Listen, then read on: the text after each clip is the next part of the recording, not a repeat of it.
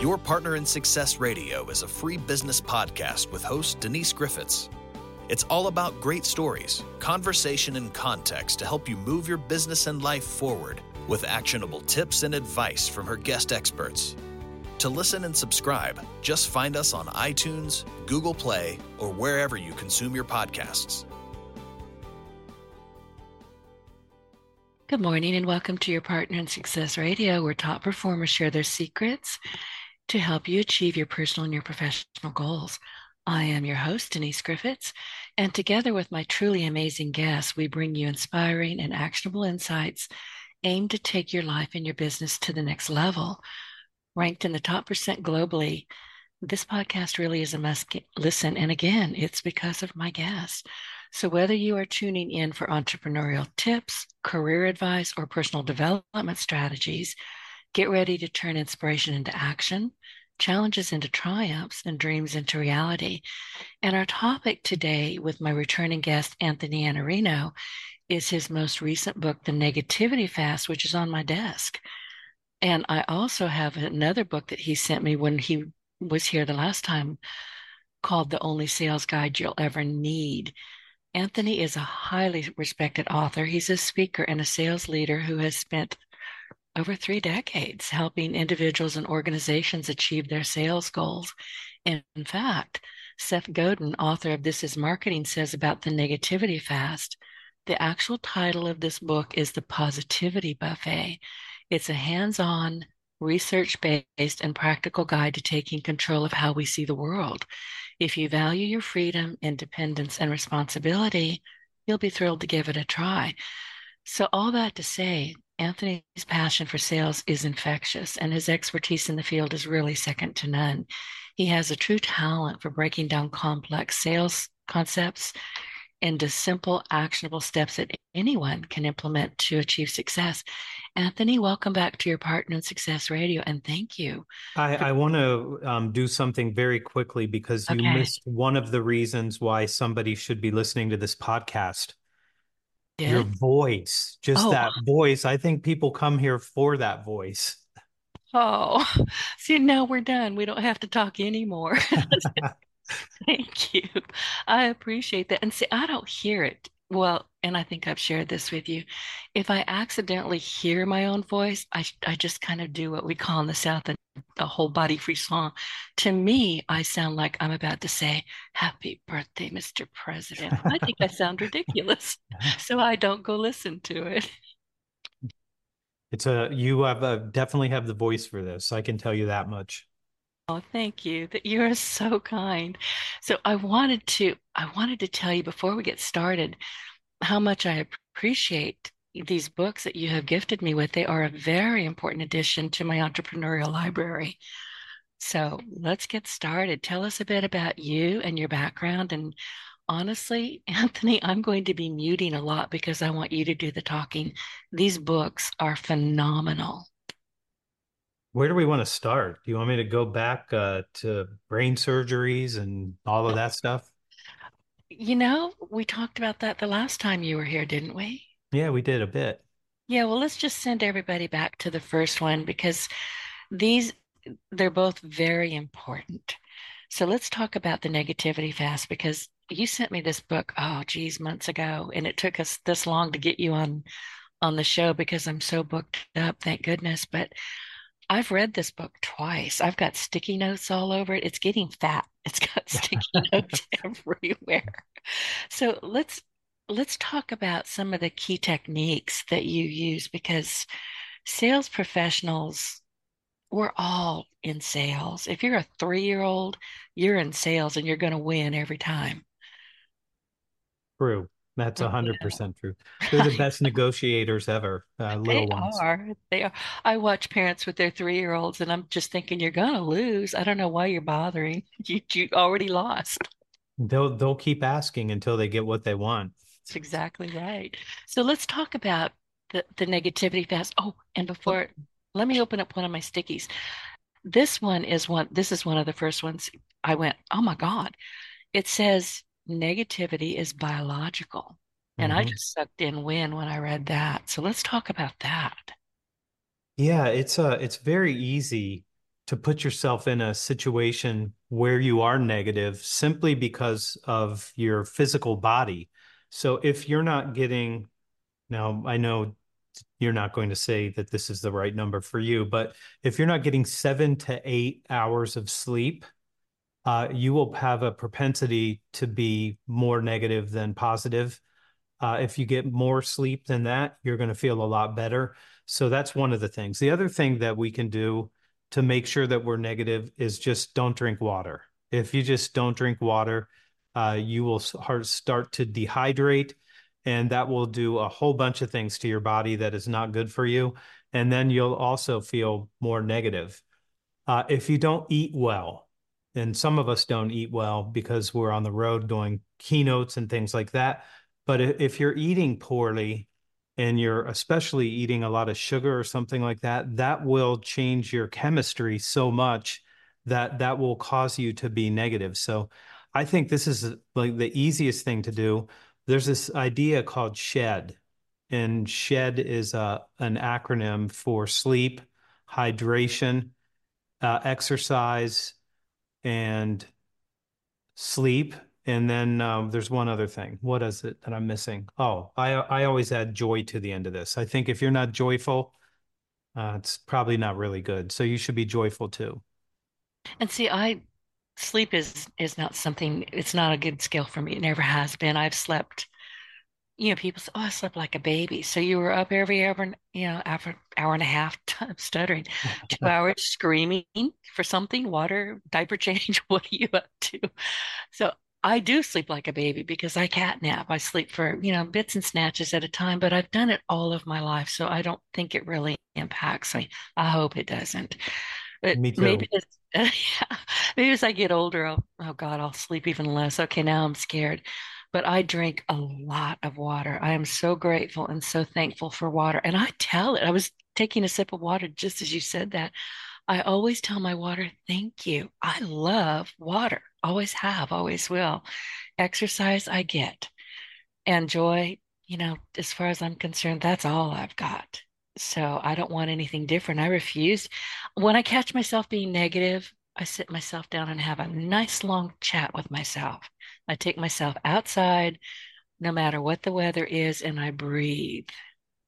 Breathing's really a good thing Ground if you want to myself. be positive. Just breathing, that can make you more positive than negative. Just that. It's another part of the our physiology and how that impacts us. If you can sit down and just breathe, it'll take all the stress and anxiety away if you just focus on that.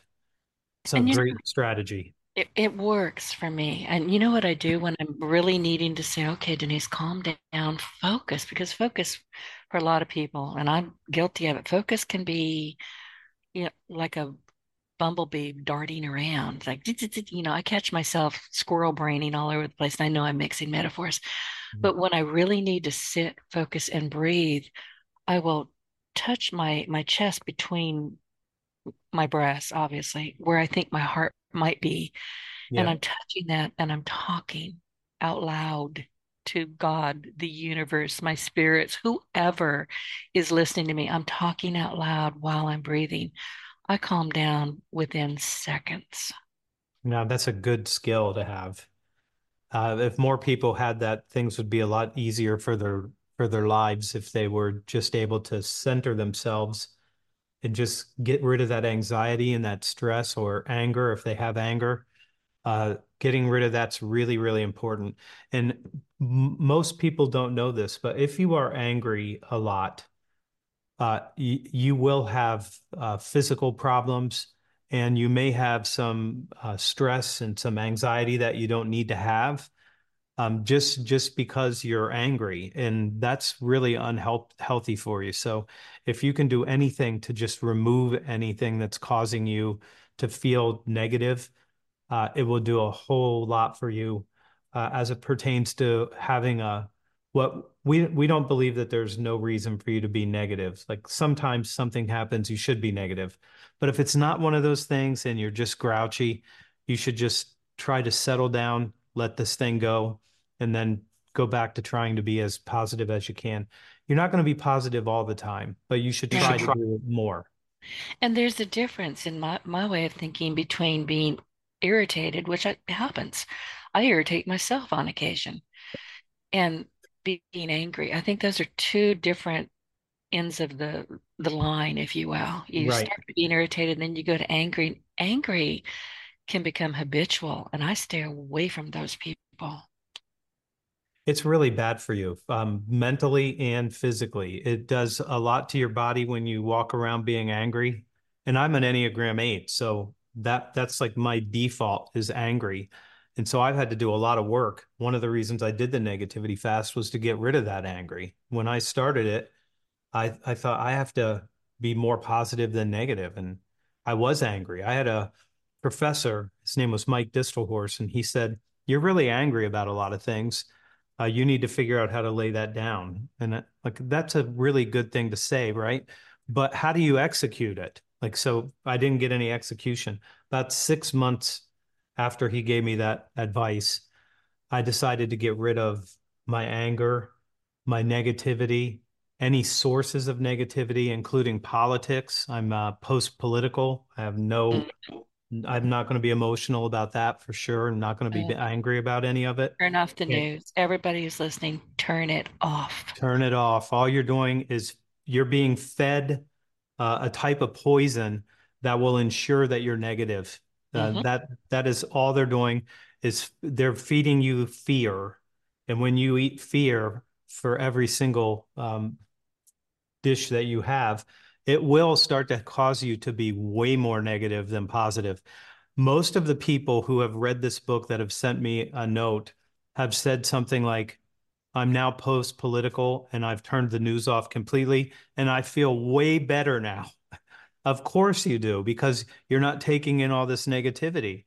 That, if you keep watching the TV and you sit in front of, let's say, Fox News or MSNBC, and people are talking about how the other guys are the bad guys and we're the good guys, and that's just not a good way to think about your peers, your family, your neighbors. And all of us have our own beliefs and we have our own experiences. But once you start turning the TV on and watching that routinely, you will immediately start becoming more negative than positive. It's all propaganda. Listen, I turned off cable, 2010. I would have the news on in another room and I wasn't really listening, but I had it on for background noise. And I realized at some point that my stomach hurt. I was tense. The back of my neck hurt, my stomach hurt. And I started thinking, well, what in the heck? And I realized that I was listening to all this propaganda. Yeah. And I said, okay, hell with you. And I cut off cable and I've never gone back. Yeah, I haven't either. I have no interest. I just don't think there's anything good there. If you wanted to, well, here's what people ask me, Denise. They say, how am I going to know what's going on in the world?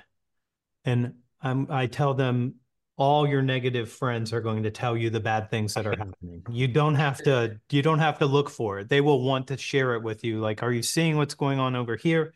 They're going to want to try to divert your attention to the thing that they're worried about and their fears.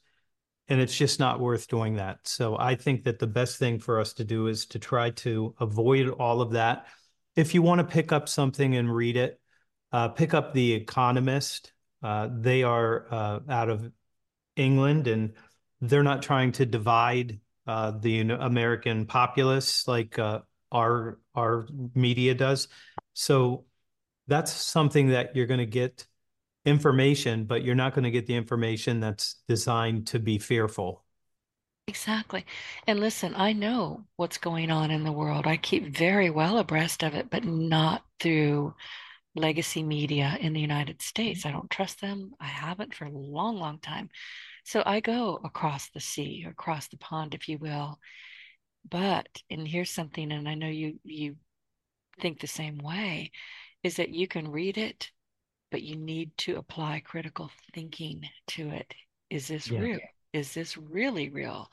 Where can I find more information? Don't just take the headline and go, oh, okay, that's it. It's not it. Yeah, So critical thinking. one of the things that I'm concerned about right now, and I've been writing about it occasionally, is there's this concept called post-literate society. And that means that we're not reading, we're not using that critical view that you're describing.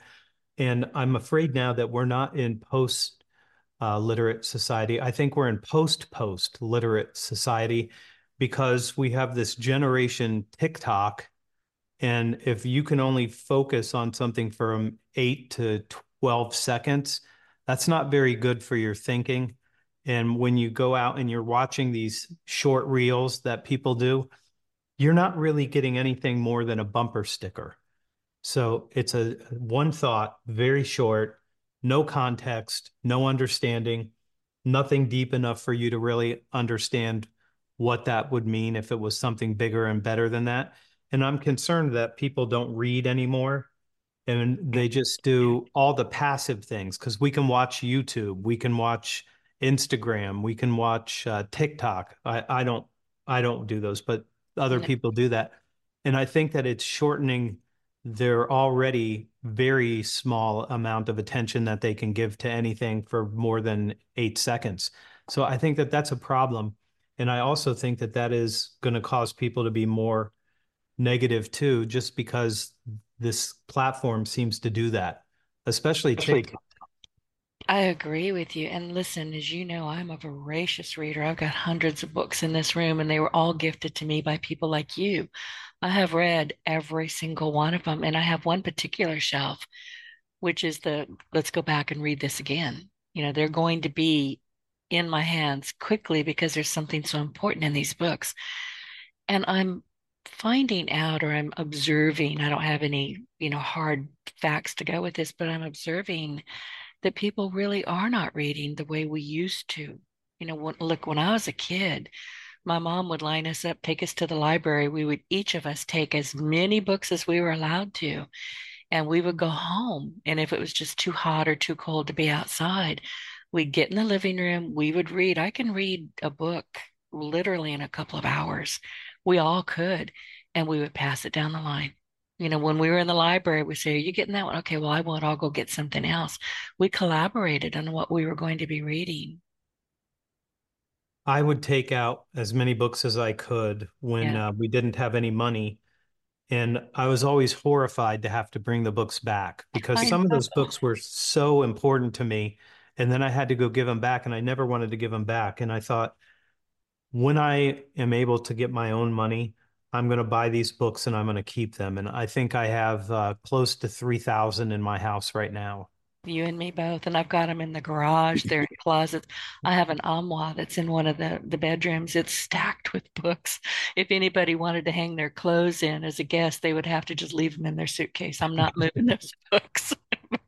But I understand. So my wish is that more people would actually sit down and read and enjoy and read anything you can lay your hands on. I'll read the back of a cereal box, and I don't eat cereal. But if that's all that's in front of me, I'll read it. You're a reader, and that's what we I do. am. Yeah, I started a book club called the One Up Book Club, and we're reading what I'm calling substantial or consequential books. So we're reading things that are really full of insights about the future. And I've got, I don't think, 60 people now that give have me joined this. give me a couple of titles off the top of your head. This one's a big one. So you're a reader, so you can do I this. It's am. about 500 pages. It's a book called The End of the World is Just the Beginning, and it's by a guy named Peter Zehan. He's a great writer. He's done a lot of thinking about the world and what's going to happen over the next 2 decades. Most people don't know this. We did not have enough babies. Nobody else did. Demographics are terrible for us, and globalization is getting shut down right now. And so the world's going to be very different over the next 2 decades for sure, and maybe Really? a little bit longer. So that book is a wonderful book. But if you like Audible, the delivery that Peter Zehan gives on the Audible that he did himself is so entertaining and so passionate and so fun that you will be able to listen to all 15 hours. I did it at 1.25. It's perfect.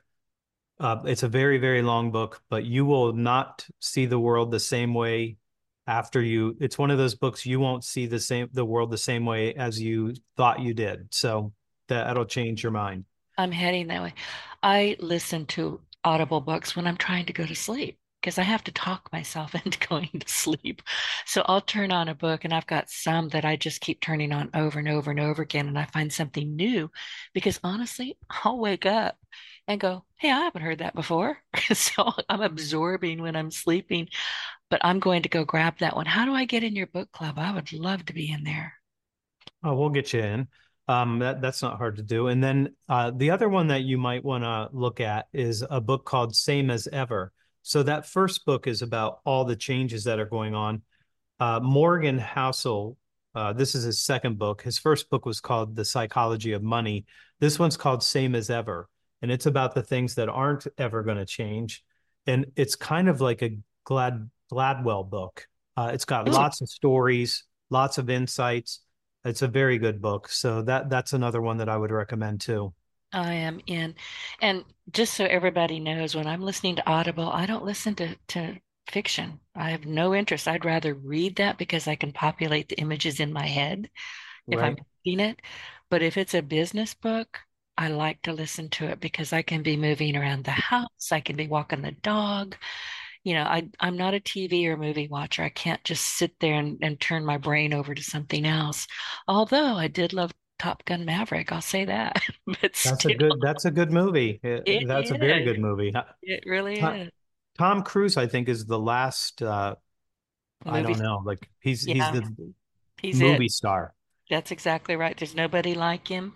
Nobody's got his body of work, and you'll hear people say negative things about him. I think he's a heck of an actor and he works hard. So you have to admire his accomplishments. But that movie, I saw it in the theater I hadn't been in a theater since Harry Potter. I just don't go. And I got home and I bought it. I can turn it on any old time I want. Just listen to the music. He just makes good movies. He does. Yeah, but he wasn't good at Jack Reacher because Jack Reacher's supposed to be a big guy, and he's not Yeah. really a big guy. No, I haven't watched those, and I haven't watched any of the MI5, whatever those movies are. I really, I'm gonna, I'm gonna telling myself here, but I had never seen the first Top Gun movie. And the weekend that Top Gun Maverick came out, I had friends over, and it was all over the news, on Twitter and here, there, and yonder that this movie was going to be huge. So we all decided to take a lunch break on Monday, and we went to the theater. It was empty, thank goodness. And we walked out of there. We couldn't even talk. We couldn't even say, "What did you think about that?" We were just silent. And I got home and I bought it, which I don't do. It's a tremendous, and when you see it in the theater, you're just blown back into your seat going, "Oh my God, oh my God." It's a beautiful movie. Yeah, it's wonderful. We are really getting off center, but that's okay. You know what? I'm going to have you come back. I do this every time I talk to you. It's like, "Oh, you got to come back." Okay, so let's talk about empathy Hmm, because, I think there's a lot of misconceptions about empathy. I me really do. too. Okay, I think in the tell me. business world, people talk about that, but they don't really practice it. I think it's just something that you're supposed to say that we're empathetic. Yeah, like, Uh, "Oh, I'm authentic." Really? If you have to tell me, you might want to rethink that. yeah, I have this belief that empathy is walking 2 miles in somebody else's shoes, but compassion is recognizing that their shoes are too small and then going and getting them a pair of shoes that fit them. So I think compassion is what we really should be making the goal. But let me talk about empathy. My brother, Jake Iannarino, is a comedian.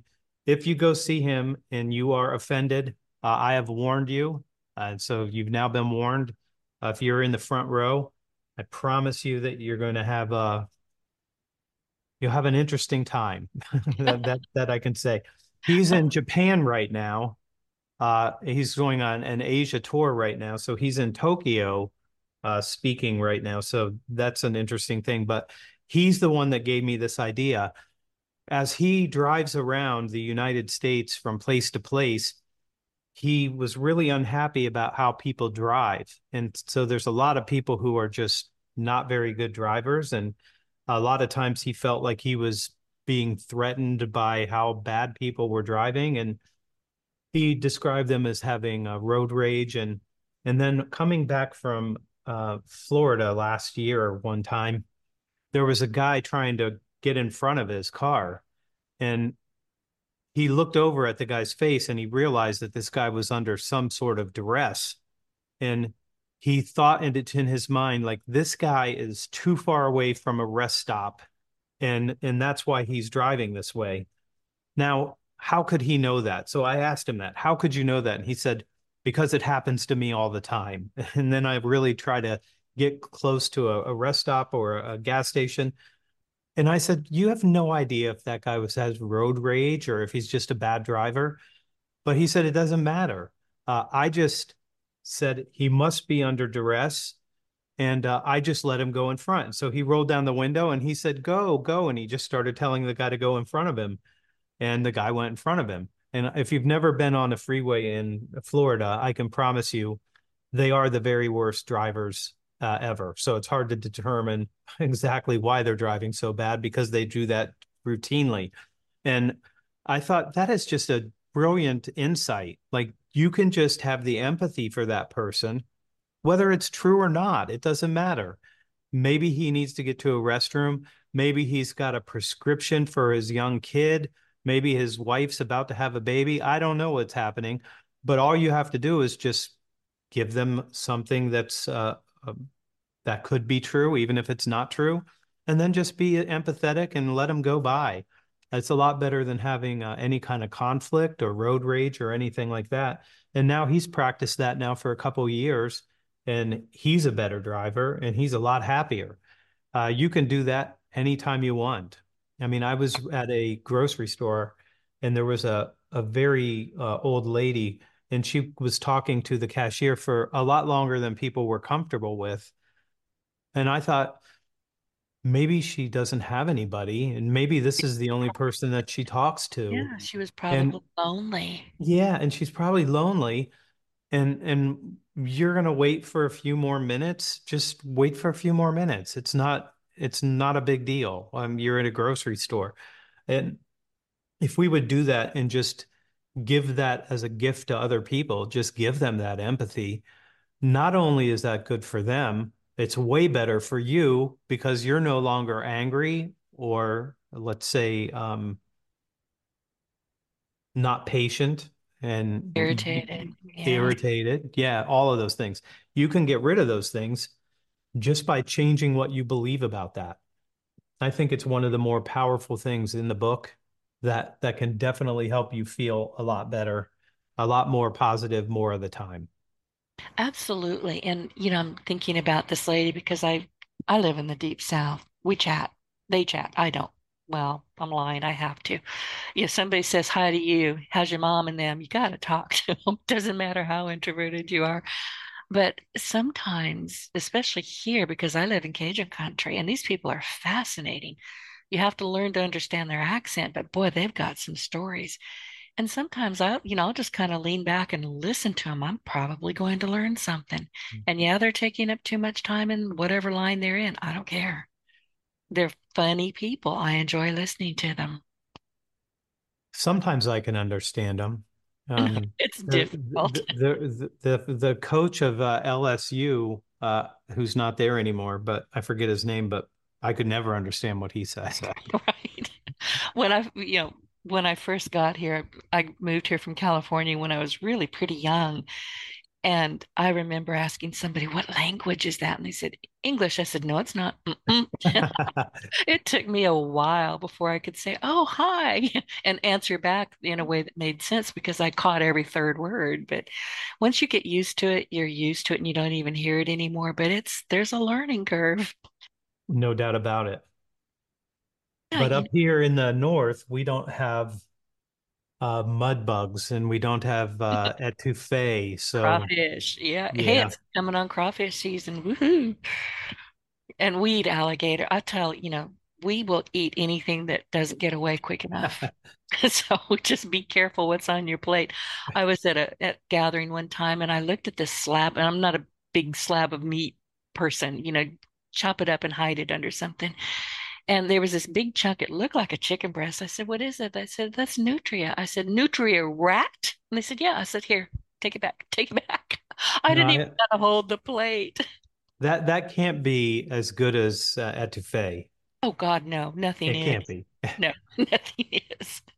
But listen, we're talking about empathy, and I do.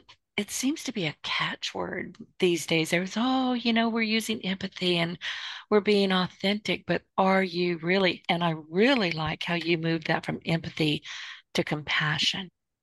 Have you ever listened to Greg Braden?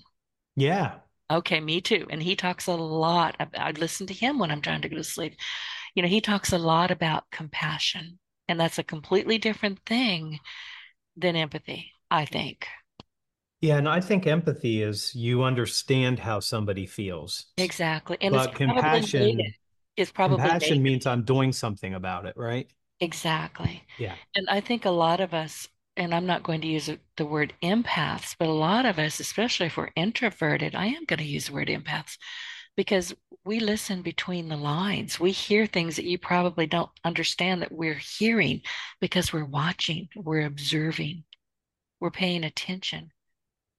To me, that's, when you're being empathic, you're really trying to understand what's Right. going on. But then when you're compassionate, you try to do something about it if it's warranted. Right. If it's warranted. Most of the time it probably is. Right, right. So personal achievement, what are some of the key techniques from the negativity fast that can help sales professionals increase their positivity and reduce fear in their work? And that's Yeah. important because so many people are saying, "Oh God, I hate my job. I hate my boss." And blah, blah, blah, blah. That doesn't help. What do Oh you do no, it to doesn't help. fix that? That'll make you even more negative, and Yep. that's not going to help you do anything. I have a lot of young people that come to me and they ask me, how do you deal with all this rejection? And I said, why do you think you're being rejected? And they say, because they said no. Oh, And I said, well, they didn't say no to you. They said no to the offer that you gave them. So maybe you asked them for a meeting, but you didn't tell them what they were going to get out of the meeting. So they said no. Or maybe you were thinking you're going to win a deal, which is great. And then you get the phone call that says, we decided to go another direction. And that hurts too. But it's always what I would call two L's. You're either going to have a loss or you're going to have a lesson. And you have to decide which one of those things you're going to leave that experience with. I would prefer, if you wanted my advice, to leave with a lesson. And if you can leave with a lesson, then you can do better in the future. But if you think that you lost something, you really didn't lose anything. Like you're still here. You're still going to be successful in the future. It says nothing about anything that happens in the rest of your life. And then I generally like to tell them the story about my girlfriend when I was 17. Her name was Jennifer. And when she broke up with me, I was 17, and she said, "You're a loser. You're always going to be a loser. My mom thinks you're a loser. My sisters think you're a loser, and that's why I'm breaking up with you." I didn't really need all that. That was more than I needed. and She that could was have not just a nice said, girl. That's a mean girl. at the time, she wasn't wrong. So let's say the trajectory that I was on at that time was not the trajectory that I'm on now. Anyway, about 2 days before she died of an overdose, uh, Oh, she she called me and said, "I want to apologize to you. You're not a loser, and I really regret saying that." She didn't have to say that to me. I have no like I would forgive her for that like with no problem. It wasn't anything that was going to stay with me anyway. Anyway, but it was nice for her to do that. That's real rejection, though. When somebody tells you, like, it's not about anything except you, I would buy from some other salesperson that works for your company, but not you. That never happens, though.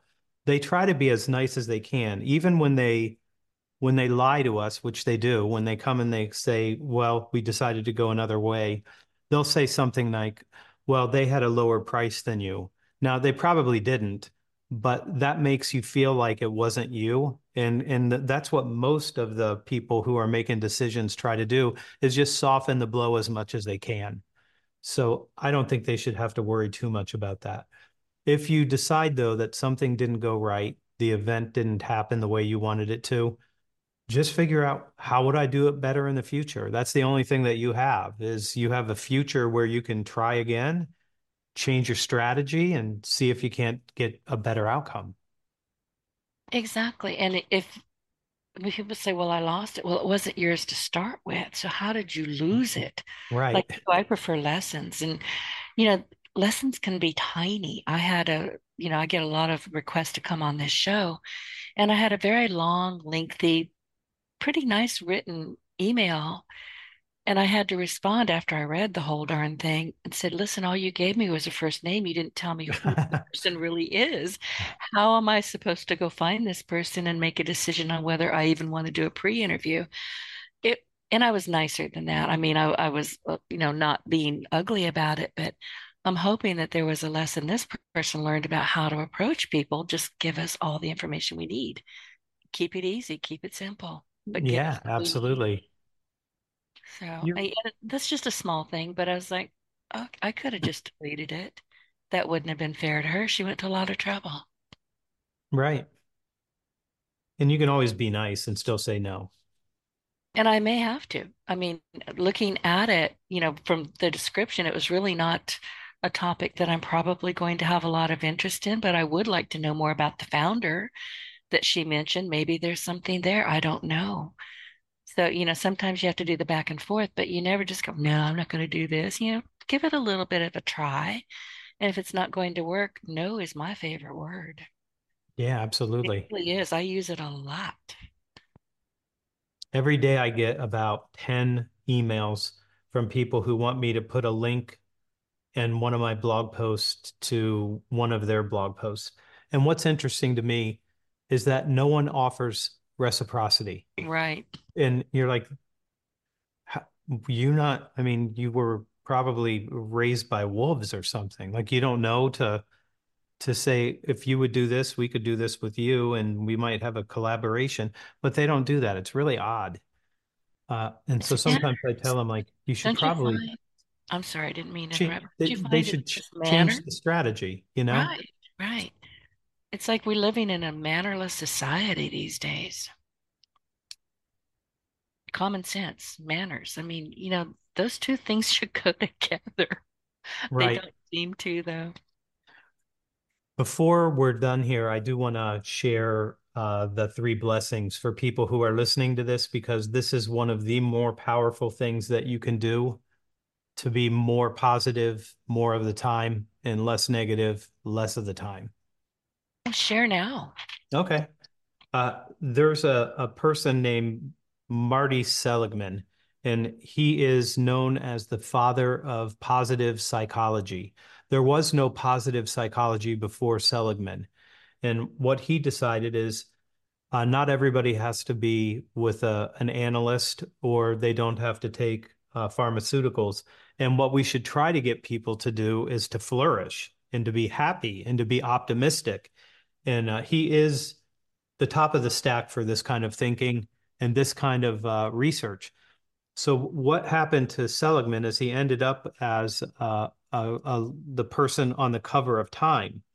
And because they were on Time, there was a place where they were explaining that Seligman and an entrepreneur were doing this survey for people to see about their anxiety, their stress, their depression. And what he had them do is called three blessings. So if you are a gratitude person, I'm going to probably move you out of doing your gratitude in the morning and have you do it at the end of the day. And I'll explain why as we do this. What Seligman had people do was to write down three things at the end of the day that went well for them and why it went well for them. And if you did that, oh, this is what Seligman says, if you do that for 2 weeks in a row, you do it the whole time, the anxiety, the stress, and even depression started to just fade away. And it lasted for about 6 months for those people. That's a long time. In Seligman's research, he believes that this is more powerful than a psychoanalyst, more powerful than pharmaceuticals. And that's by looking at those other things that could have been a choice for people. It is actually better than that. But here's what I would tell you about how to do this. If you have a journal, or if you don't have a journal, get a journal. And instead of just writing the three things down on a piece of paper, put it in a journal and then do this for a month. Do it for a whole month. Like every day, do this. Before you go to bed, write down three things that went well for you and why they went well for you. And then at the end of a month, open that journal and start looking at all the good things that happened to you over a 30-day period. And you're going to look at this and you're going to say, this is pretty good here. Or There's a I've lot read of, about that. You do that? I'll look back at my day minder and go, oh, I did that. Or, ooh, good girl. when you see how many things go well for you, it starts to work backwards on your what's Right. called negativity bias. So now you're not just taking in negative stuff, you're taking in all this positive stuff and you're writing it down and you're looking at just how much of your life is really good. It will cause you to be more positive than negative. So I think that's probably one recommendation I try to always make. You know, I practice gratitude all day, every day. And I do try to jump out of bed in the morning. My mom used to say the devil said, she's awake, oh crap, because I just hit the floor running. But she meant it, I think. My mom was mean. She's a little pocket Venus. She could jump like a flea though. But I do try to practice gratitude deliberately, relentlessly, because there's so much to be grateful for. And I didn't used to be that way. I was always kind of cranky. And I got good and sick of myself over time. I really did. I knew it wasn't helpful. I knew I didn't feel good. People seemed to like being around me, but I suspect that there were moments when they would look and say, what did she say? Because I don't have any filters.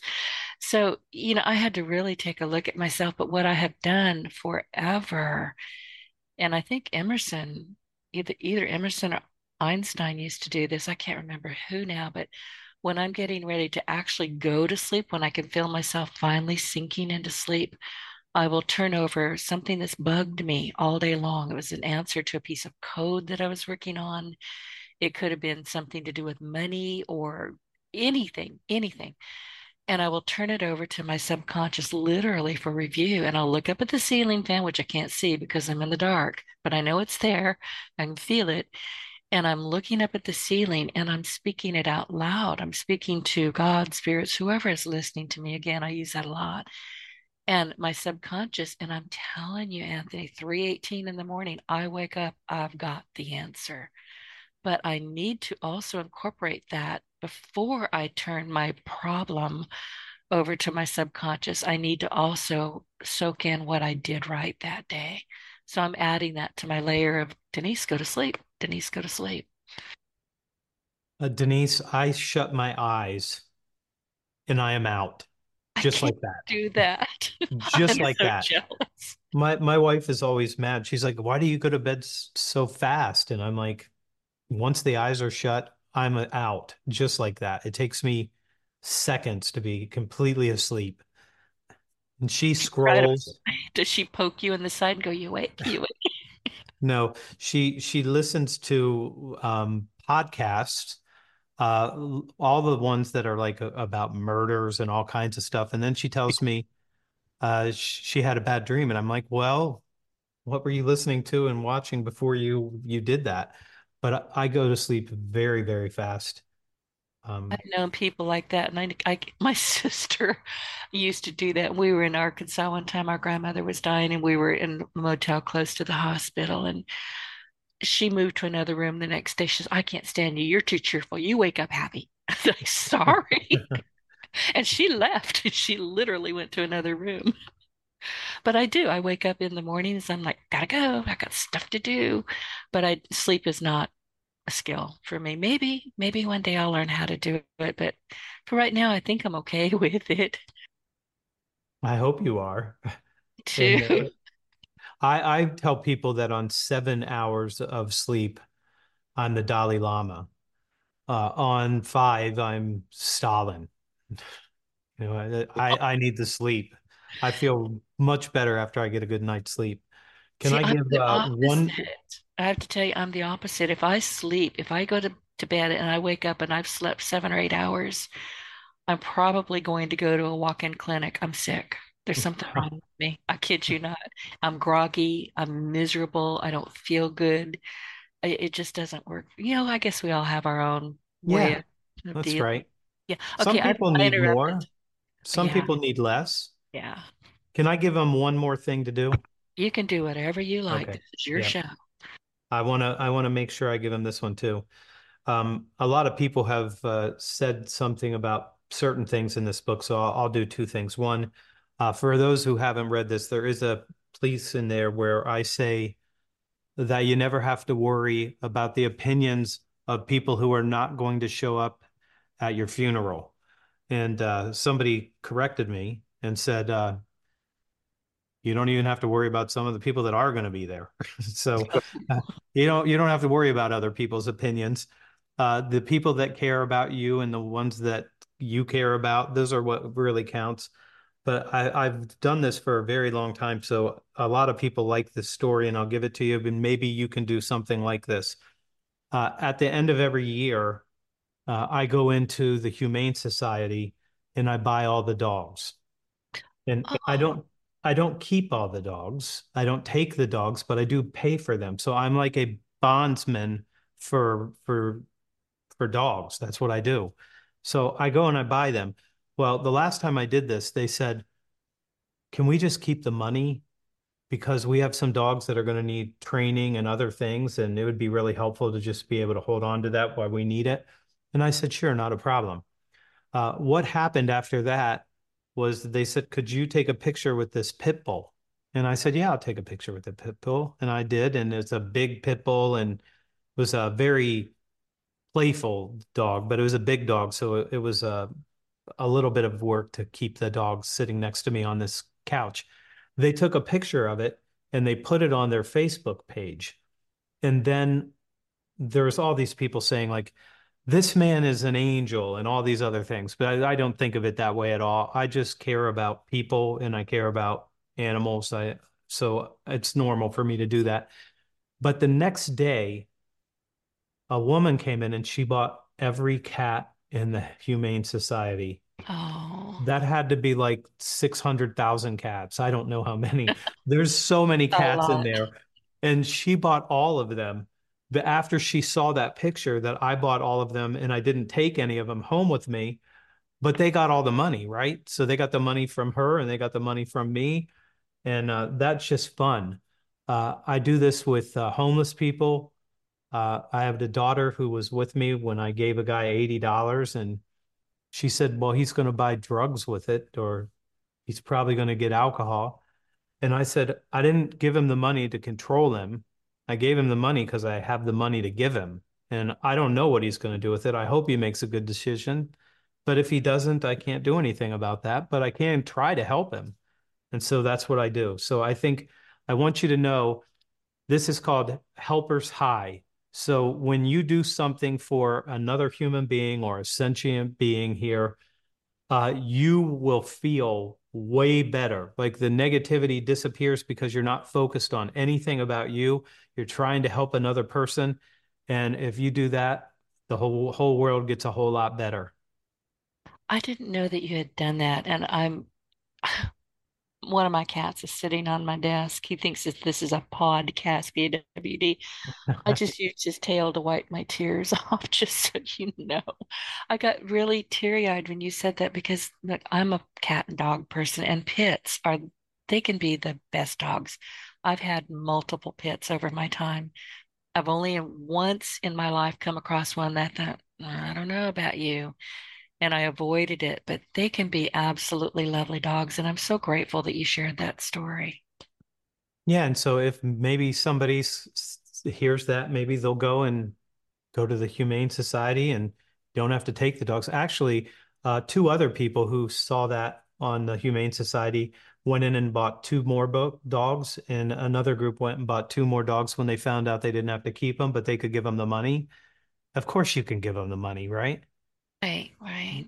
And then this last 2 months ago, that Humane Society ran out of dog food. So we sent a shipment from Amazon to take care of the dogs.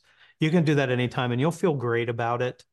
And it's called helper's high. When you help people, it does all of the good things in your brain. So all the dopamine, all the serotonin, all of those things happen, and it changes you. All the endorphins, like everything goes great in your brain when you do something like this. So this is a science-based book, but it doesn't have a lot of science in it.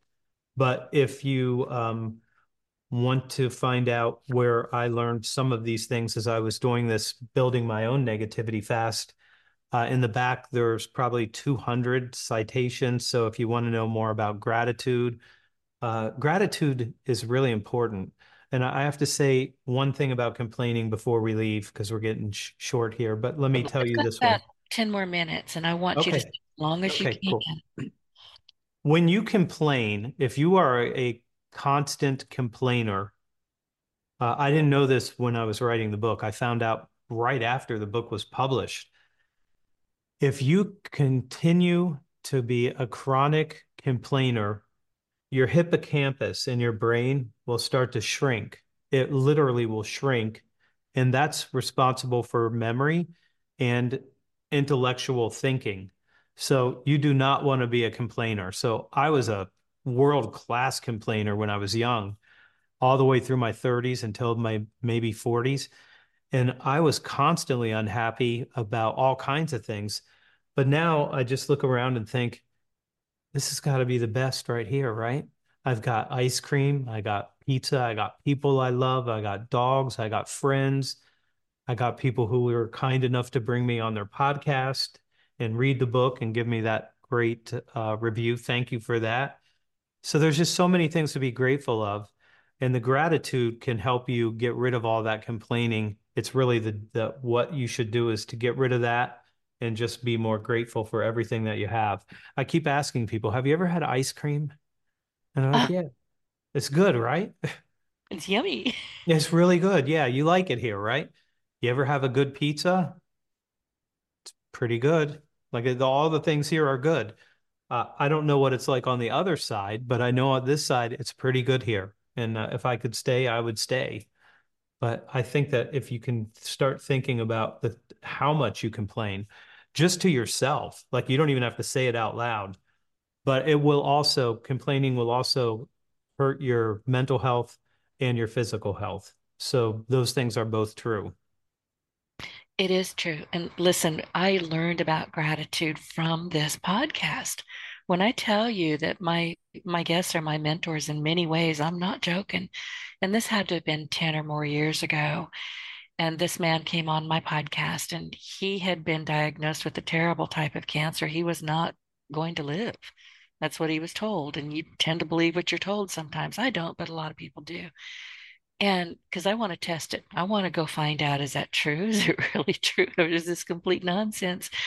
But he was, I think, 5 years down the road after this horrible diagnosis. And I had to ask him, why are you still here? What did you do? He said, gratitude.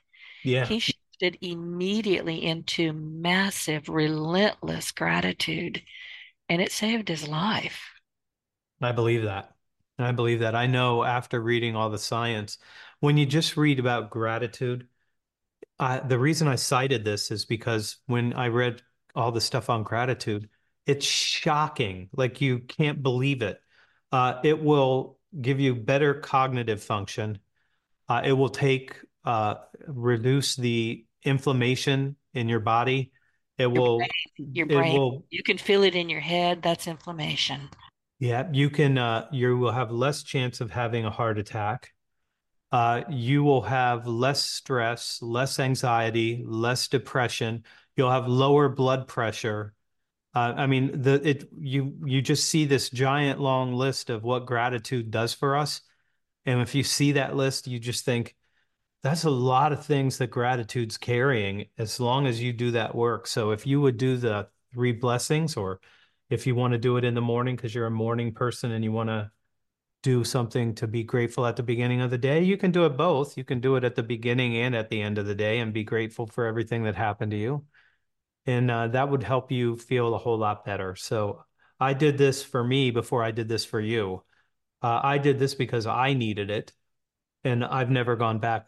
I've never gone back. I'm still on the fast. So I'm trying to make the whole rest of my life still part of this negativity fast. So if you're interested in this, you can get the book at Amazon, or you can order it from Barnes and Noble.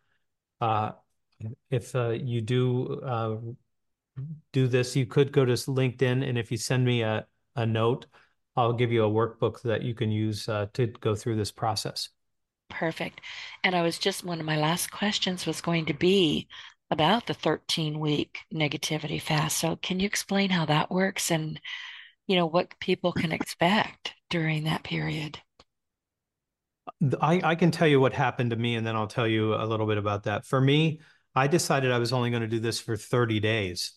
At the end of 30 days, I just felt so much better. I got rid of all politics. I got rid of all news. I got all of that out of my life. And then I decided that maybe I could do it for another 30 days. And I did it for another 30 days. I felt even better after the 30 days. So now I'm 60 days in, and I thought, I feel so much better. I feel like all of this weight has been taken off of me, and I don't have to even worry about this anymore. And then I realized I made a mistake. So one of the mistakes that I made is, even though I was trying to get rid of the negativity, I wasn't taking in positivity. So for the next 30 days, Counterbalance. I listened to Zig Ziglar. I listened to Stephen Covey. I listened to Tony Robbins, Les Brown. I listened to nothing but positivity for that next 30 days. And then I've just stayed there. So here's what I would tell you. Don't try to get rid of your family members and your friends that are negative. Don't do that. At the beginning of this, start getting rid of things that are not human beings. So the news, some of the things that you probably read around politics, spending time on social media, that will definitely make you more negative than positive. Get rid of those first, and then start trying to put in positive things that you can read or listen to or watch. If you do that, those things will help you tremendously. Save the last part of this 13 weeks for the people that you do have to different. You have to do something to get rid of those people and their influence on you. So if you're around negative people all the time, you will be negative. But save that to the end, because I think that relationships are the most important thing that we have here. And I would want to do this in a way that doesn't harm them in any sort of way. But I would, if you have a lot of people who are negative, you probably should try to move away from that. It's very hard to flip them to being positive, but if you give them the book, maybe they can. Maybe they can make that change. A lot of people have. I've had maybe 70, 80 people reach out to me and tell me they feel a lot better, and they're never going back. Oh, good. And that's exactly why you did this. That is why I did it. I thought it was time. No kidding. I wanted to ask you before I cut you loose, reluctantly let you go. Are you familiar with the Heart Math Institute? Yeah. Me too. Love them. Okay. Just wanted to find out. I thought you might be. So before I let you go, is there anything else you wanted to, speak to the audience about or share with? And of course, tell people again where they can find you. You can find me at thesalesblog.com, or you can find me at LinkedIn. Those are two good places. And then my final word here is to say thank you again for having me on. You always are such a great host, and I really appreciate you. Are welcome to come back anytime. And I am still tapping into this book, and I think there's a lot that we didn't cover. Would you like to come back maybe in another month or so? Love to. Okay, good, good, good, good. And I asked you that on the radio, so you can't tell me no. It's very tricky. I wouldn't say no anyway. Oh, thank you. Well, listen, everybody, thank you so much for spending this time with us. Go find Anthony online, connect with him, get this book. Look, I have The Only Sales Guide You'll Ever Need. It's a terrific book. Of the two books that I have on my desk, The Negativity Fast is the one that has been the most impactful to me. It's an amazing book. So I strongly recommend that you get both of these books in your entrepreneurial library. And as we conclude today's episode, your feedback means a lot to me. So if you found the show helpful, please support us with a quick review on iTunes. Your input is vital in my mission to inspire and empower more individuals. So don't forget to hit subscribe, leave a review, and share your Partner in Success Radio with friends and colleagues. And again, go look for Anthony Iannarino on the web and connect with him. You will not be sorry. So thanks for tuning in, and I will see you next week. Anthony, again, thank you so much. Thank you. I got to jump, but I will try to reach back out and say hi again. Absolutely. I was going to call you after, but I will later today. Okay, sounds good. All right. Thank you again. Okay. Sure. Get your voice heard. If you would like to launch your own far-reaching podcast, contact Denise Griffiths at yourofficeontheweb.com and go to the podcast tab.